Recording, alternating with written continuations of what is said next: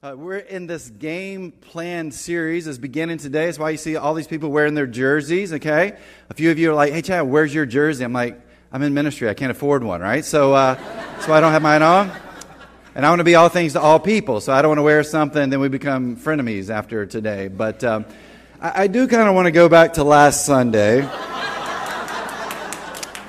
So if you weren't here, I made a bet with our Redskin fans. I said if the Redskins win the game against the Cowboys last Sunday afternoon, I would wear a Redskins jersey for preaching, okay? As you probably know, the Skins did not win their game, and all these Redskin fans were like, yeah, we're all in for that bet. But then I said, if the Cowboys win, you have to pay double your offering today. So we're expecting a really large offering from the Skins fans. And you've already said it, so if you don't do it, you sin, okay? Church. Anyway, glad we can play along. I felt pretty good about my chances. That's why I made that bet last week.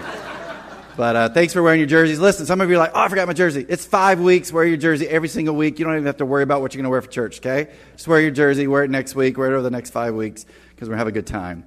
I want to tell you a story as we get started today. Because this theme for this series is kind of got this football metaphor behind it, and I'll talk about that in a second. But I want to tell you about my football experience, okay? In my ninth grade year of high school, was going into the ninth grade, and so I decided to go try out for the JV football team. A bunch of my buddies were doing it, and I thought, man, this sounds like fun. I'll go do it too. Now, I didn't grow up playing football. The only football I grew up doing was playing with the neighborhood kids and teenagers over across the street from our church. We had a huge field, so during the football season, we'd go out there, we'd play these football games. That was it. I grew up playing baseball. So up to the ninth grade, I think I had like 9 years of baseball and 0 years of playing football. Went to practice that very first day and got done. I was like, whew, this isn't like baseball at all. Lots of running. In fact, I think we ran the whole practice. I'm like, man, I don't know about this. The next day came back and, same thing. We were running a lot. But then we split into our positions that we wanted to try out for. And I thought, man, I can catch the ball pretty well, so I'll go out for tight end. So I started practicing with the tight ends. The next couple of days was doing that. On the fourth day, the tight end coach actually wasn't at practice. And so they moved us into the defensive line position to practice with those guys on that fourth day. I had zero experience playing any kind of organized football. And so we get there, and that particular day, the defensive linemen are hitting the tackling dummy, okay? And so it's my turn, and I get in my stance, and I'm trying to watch everybody else and emulate what they're doing. So I get my stance, I run, make the little cut, and go toward the tackling dummy, and I hit it. And it's like crickets. Like coaches don't say anything. None of the players say anything. Again, I've never played before, so I'm like, I must not have done a very good job. And so it's my turn, and I pick up the tackling dummy, and I hold it. This always happens in life, right? The guy behind me, like I was in high school, ninth grade, 10th grade. I wasn't the height I am now. I was actually pretty average. Weighed like a buck nothing. I mean, that's how big I was. The guy behind me for JV looked like he was about 350, okay?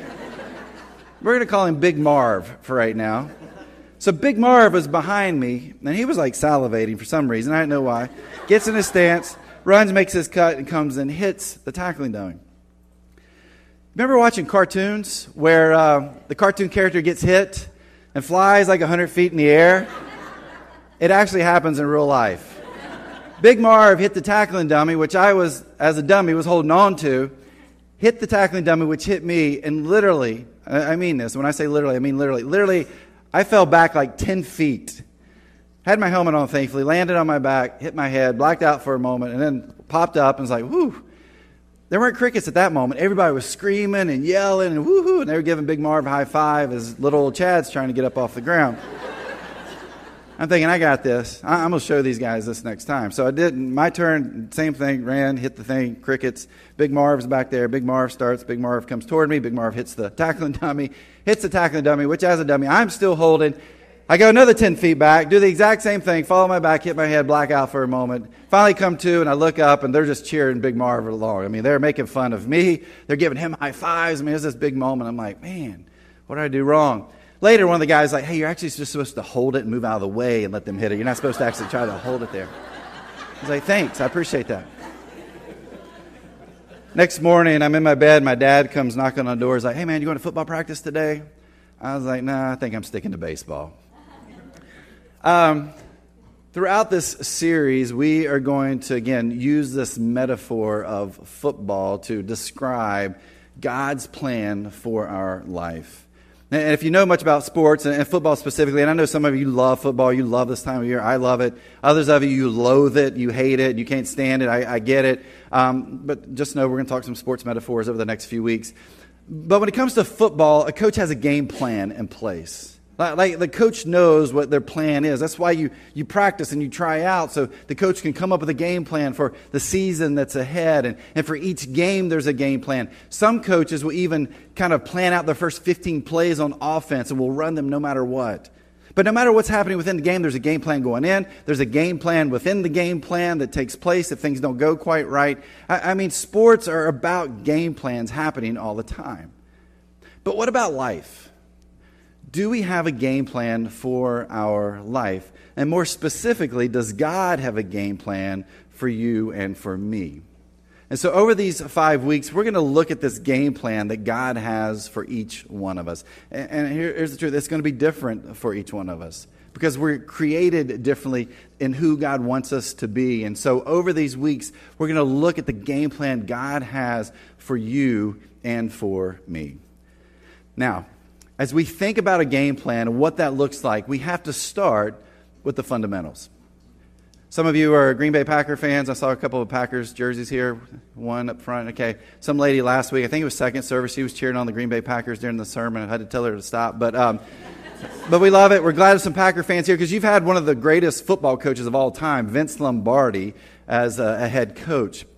Lombardi actually didn't coach the Packers very long, only 8 years. But in 8 years, they won 5 NFL championships, 2 of those being Super Bowl I and Super Bowl II. His players would tell that at the beginning of every single season, the very first practice that they would have, Lombardi would bring all of the players together. He would sit them down there on the field, and he would grab a football, and he would look at the football, and he would say, "Gentlemen, this is a football." And then over the next few moments, he'd start to describe the football and how it was made and its purpose and its use. And again, he's not talking to ninth grade Chads who haven't played organized football before. I mean, these are guys that have been playing football for years. They know all of this.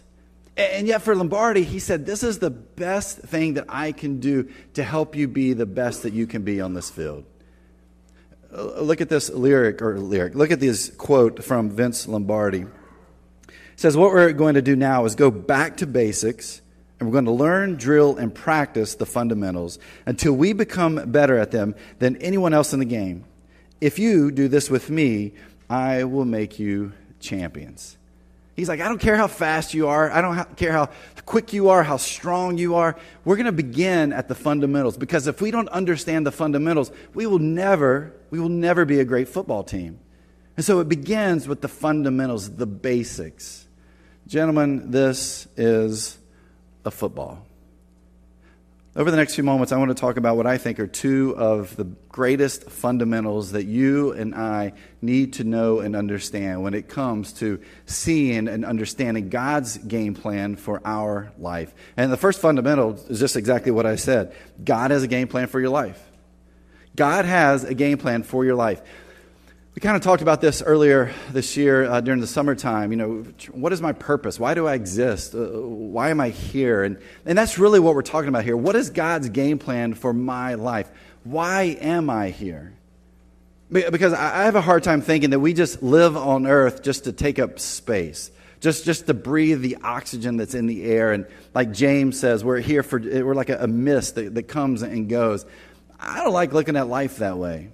There's got to be a bigger meaning, a bigger purpose to life. And so what is God's game plan for our life? Because I truly believe God has a plan, again, for you and for me. To understand what God's game plan may be, I think we have to understand a little bit about God. Now, I don't think we can fully define God, but we can have an idea about who God is. And so I want to talk about God's will. All right? Because I think if you look at Scripture, if you look at God, there are 3 wills that we see that God carries or that God has as a characteristic within Scripture. The first one is the providential will of God. The providential will of God. This basically says, I'm God, I can do whatever I want. okay? If you're a parent, and let's say your kids are watching cartoons one day, The Amazing World of Gumball. It's one of Jake's favorite. I love watching it too. It's actually pretty good for adults. But anyway, little plug there. But let's say Jake's watching The Amazing World of Gumball one day, and I walk in, I grab the remote out of his hand, I sit down on the couch, and I turn the channel to something I want to watch. That's hypothetical, parents, right? We would never do that. There's not any of us in here that actually do that. But if we did, and our son or our daughter's like, hey, what are you doing? I'm the parent. I can do whatever I want. It's kind of the same idea here with God. The providential will of God is God's like, hey, I'm God. I can do whatever I want. If we look at the Old Testament, we look at Scripture, we find moments where God does this.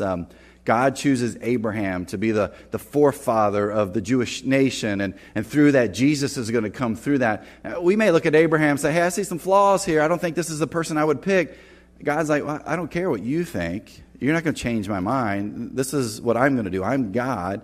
I'll do what I want. Or maybe even Moses. Would we have chosen Moses to bring the Israelites out of Egypt? I don't know. Maybe you had some issues with Moses, and Moses gave some pretty good reasons why he shouldn't be that leader. But God's like, hey, I don't care. I'm God. I'll do what I want. Or think about the 12 disciples. Jesus chooses those 12 disciples, and God was the one who said, hey, these are the 12 guys you need to choose. And I'm sure, well, I know that if you and I were to pick those 12 disciples, probably about 3/4 of them would not have made that team. We're like, look at this guy and his history and his past and this past. Let's get some people who actually fit here. But you know what? God's like, I don't care. I'm God, and this is the decision that I have made. This is the path that I'm going to take. And so the providential will of God says, hey, I'm God. I can do what I want. Then we have the moral will of God. And the moral will of God, God basically says, hey, here are the lines. Just color within these lines. Here are the do's and the don'ts. And here's the things that you can do and you can't do. Again, a great example of this is Moses. God comes to Moses like, here's the 10 commandments. Show these to the people. Talk about these with the people. Make sure they live these out. And if they do these things, if they color within these lines, they're going to stay away from trouble. Their life's going to be great. And so that's really this idea, this moral will of God. Some of you, and I don't want you to raise your hand, but some of you are back in church because of your kids, right? Maybe you grew up in church, or maybe you went sporadically. For some reason, you either didn't go to church, or you got to this place like, hey, I don't want to go to church anymore. But how many of you are back in church because of your kids?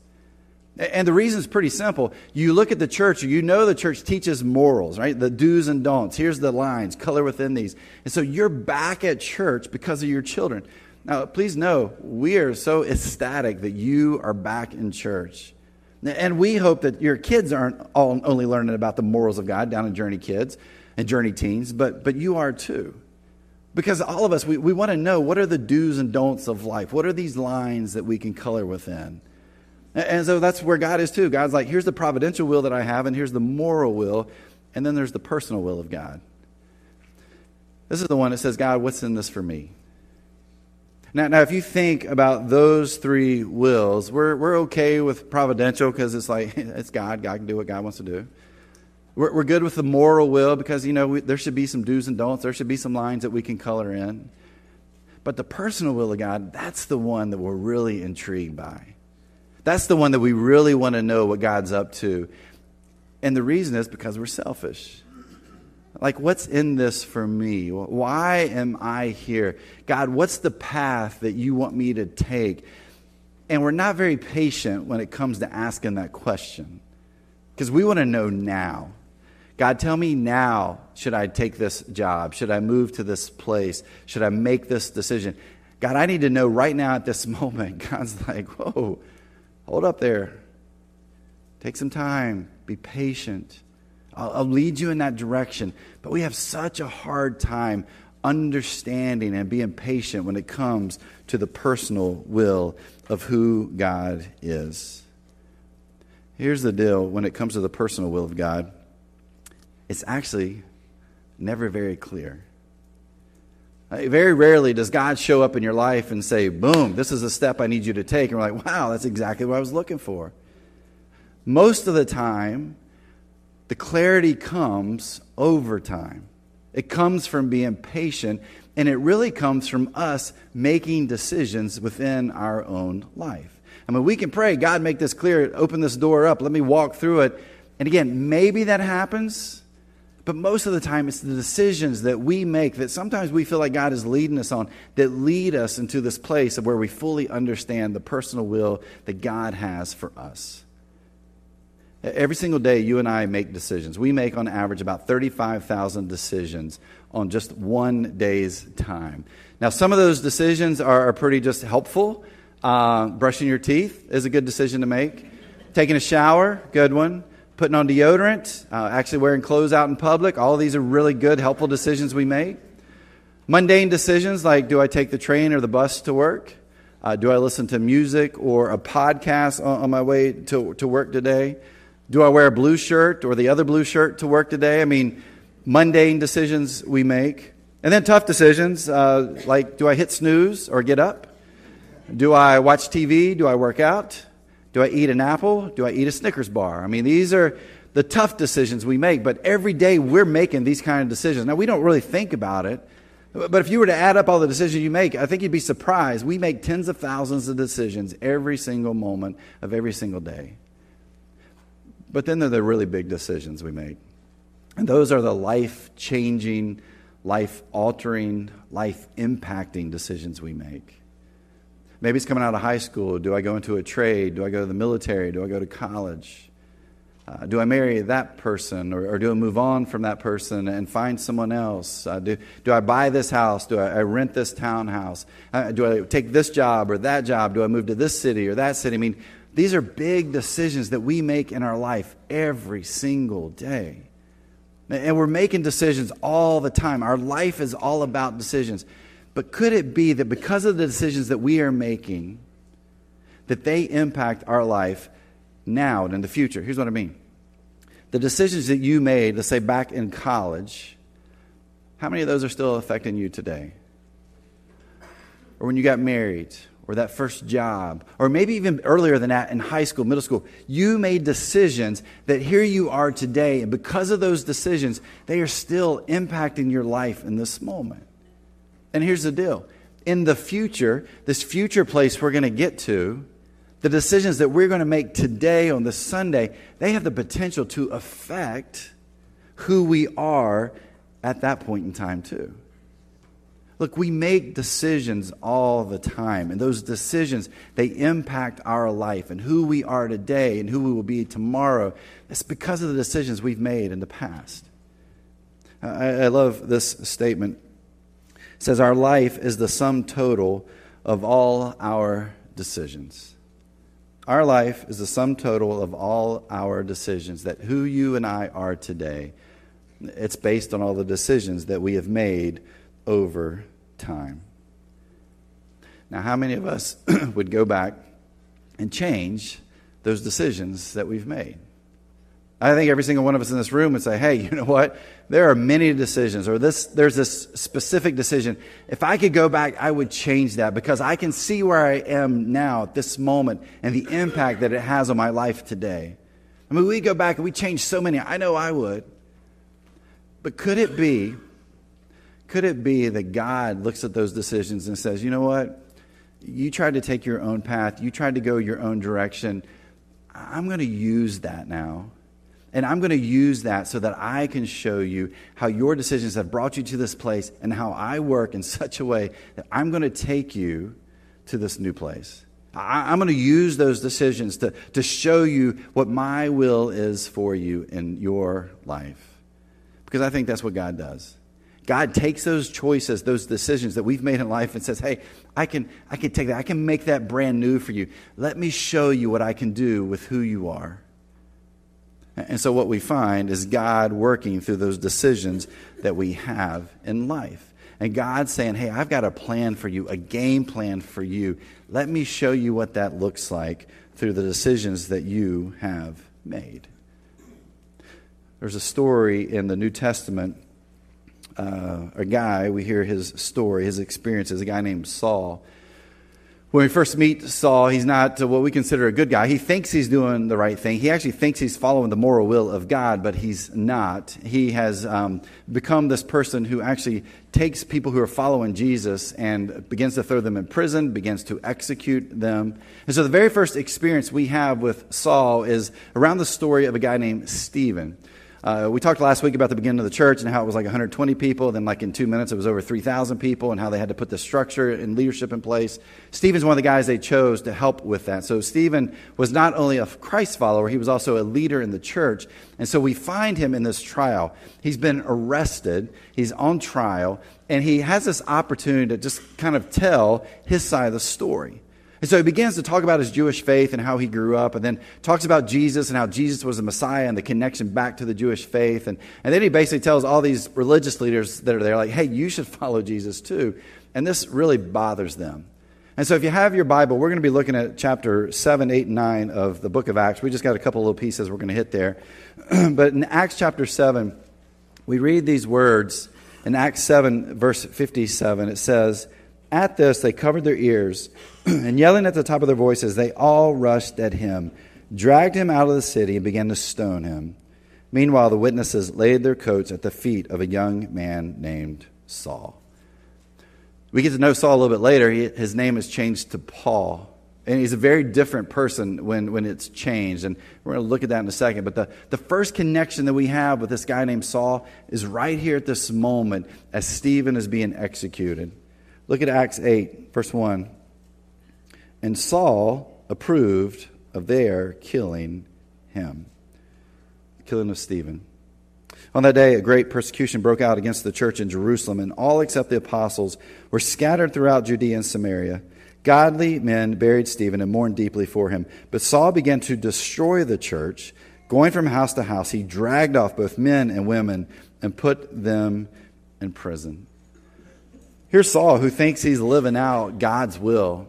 You know, he thinks he's doing what God has called him to do. And so he's living this out in his life.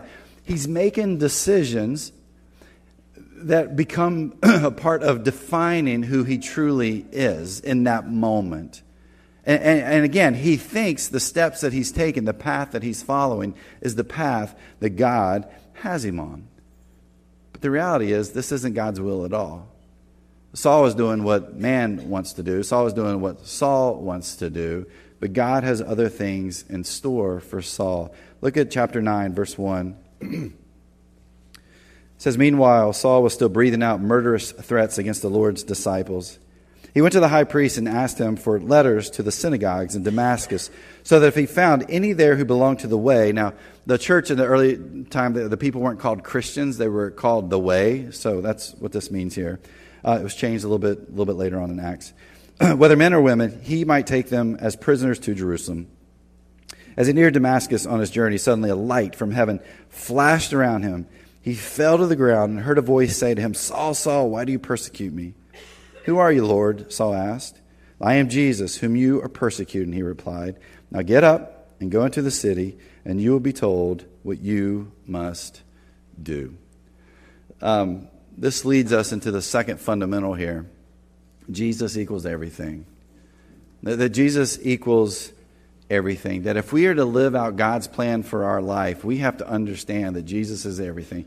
Jesus isn't just a component, not just a piece, not just the part, but Jesus is everything. Jesus encompasses our whole life. Jesus is the focus that we have in life. And Saul experiences it at this moment when Jesus shows up on that road to Damascus and says, "Hey, God's got a game plan for you, Saul, and what you're living right now, and it's not that plan. It's not in the will of who God is." In fact, when we look at that, it's like Jesus calls an audible for Saul, right? If you know football terms, if you don't, let me do my best to explain it because I only played for 4 days, right, in JV. So let's say the offensive team, your team goes out on the field and the quarterback has the play from the coach and he just shares it with the guys in the huddle like, "Hey, here's the play we're going to run." And so the guys get out and they get out in their positions and the quarterback looks out at the defense and he knows the play that the offense is going to run, that they're going to run, but he looks out and he's like, "Whoa, something's not quite right here. I think the play that we've got called isn't going to work for the defense that they've got called." And so the quarterback will yell out an audible, whatever that may be. And that just means they're changing the play. And so the guys will get back into the new position, and hopefully it'll work. And they can get the yardage they need. They can score whatever they're trying to do. That's an audible.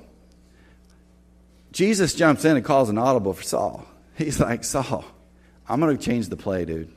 Because the play that you're playing is not the play that God has for you. God has a different play. And Jesus jumps in and is like, this is the change. This is the play we're going to run now.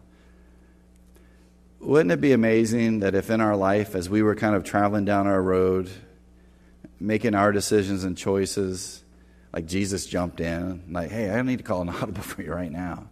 Now maybe it's happened. I'm not saying that hasn't happened to some of us in here before. That Jesus hasn't jumped in, God hasn't jumped in and like, hey, I'm going to call an audible for you. I need you to take a different path.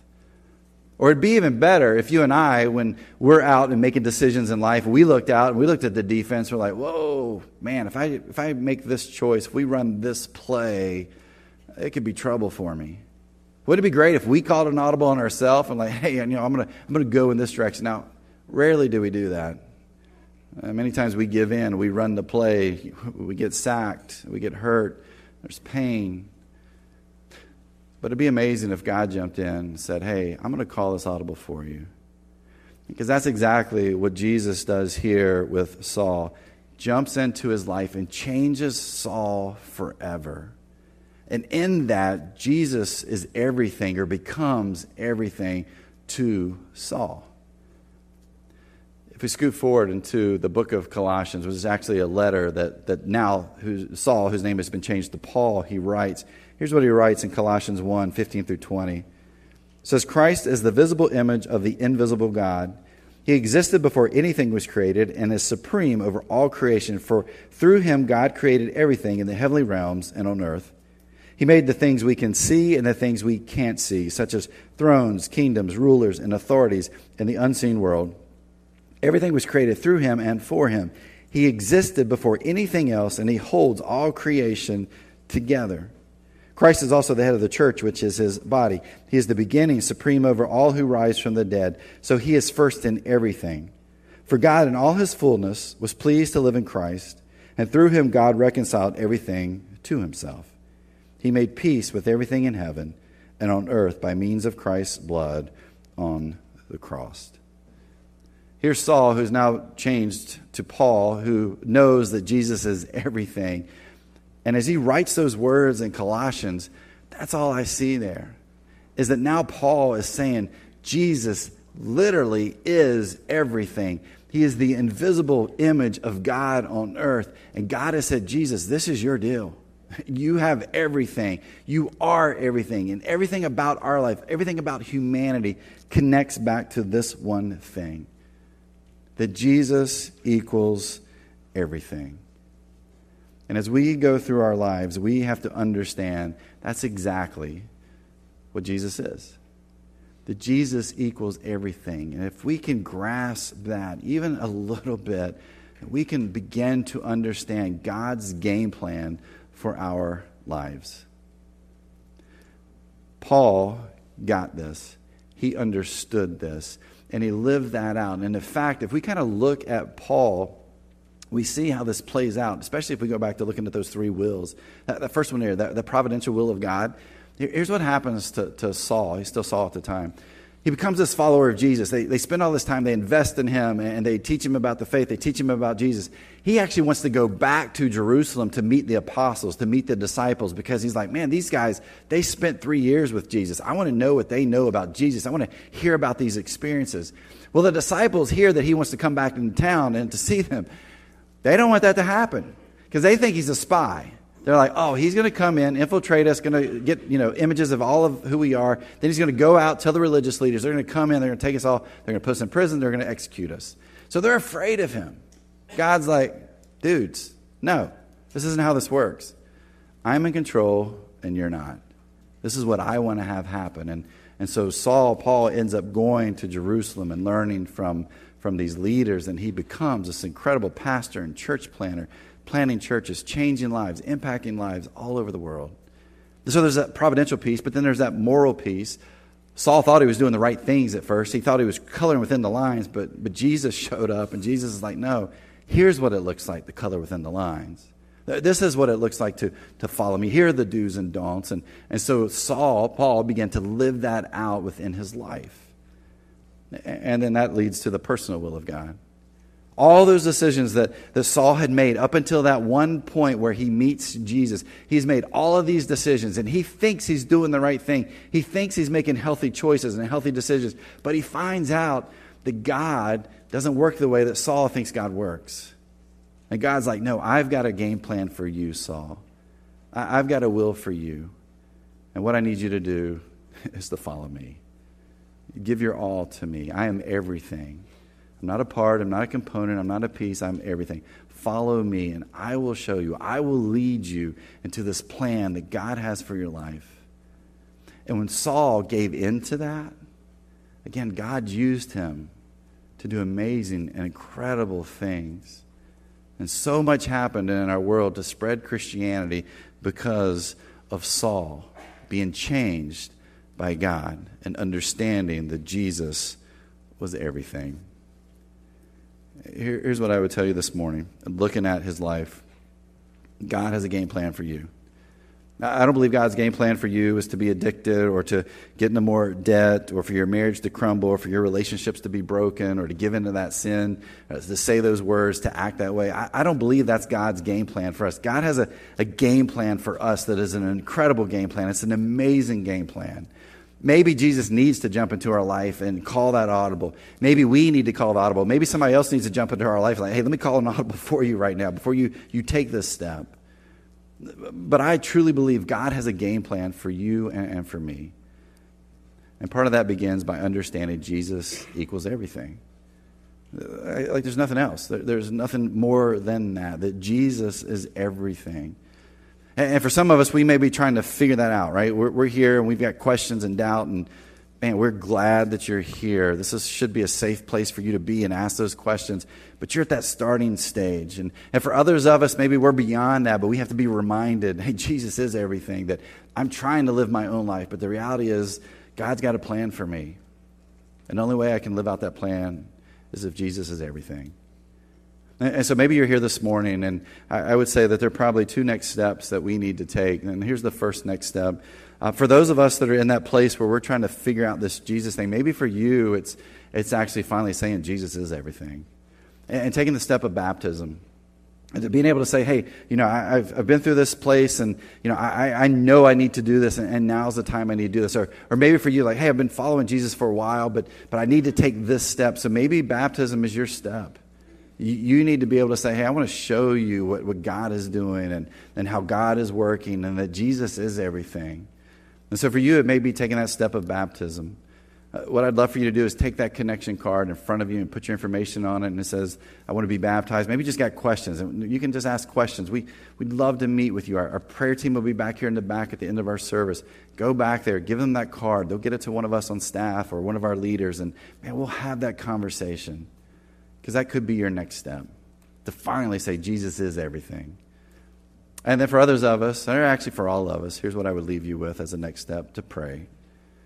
Pray. I want you to pray this week. And here's the prayer that I invite all of us to pray this week. God, show me what the will is for me and my life from you. God, what is your game plan for me? And next week, we're going to come together and we're going to start talking through what the details are of God's game plan for each one of us.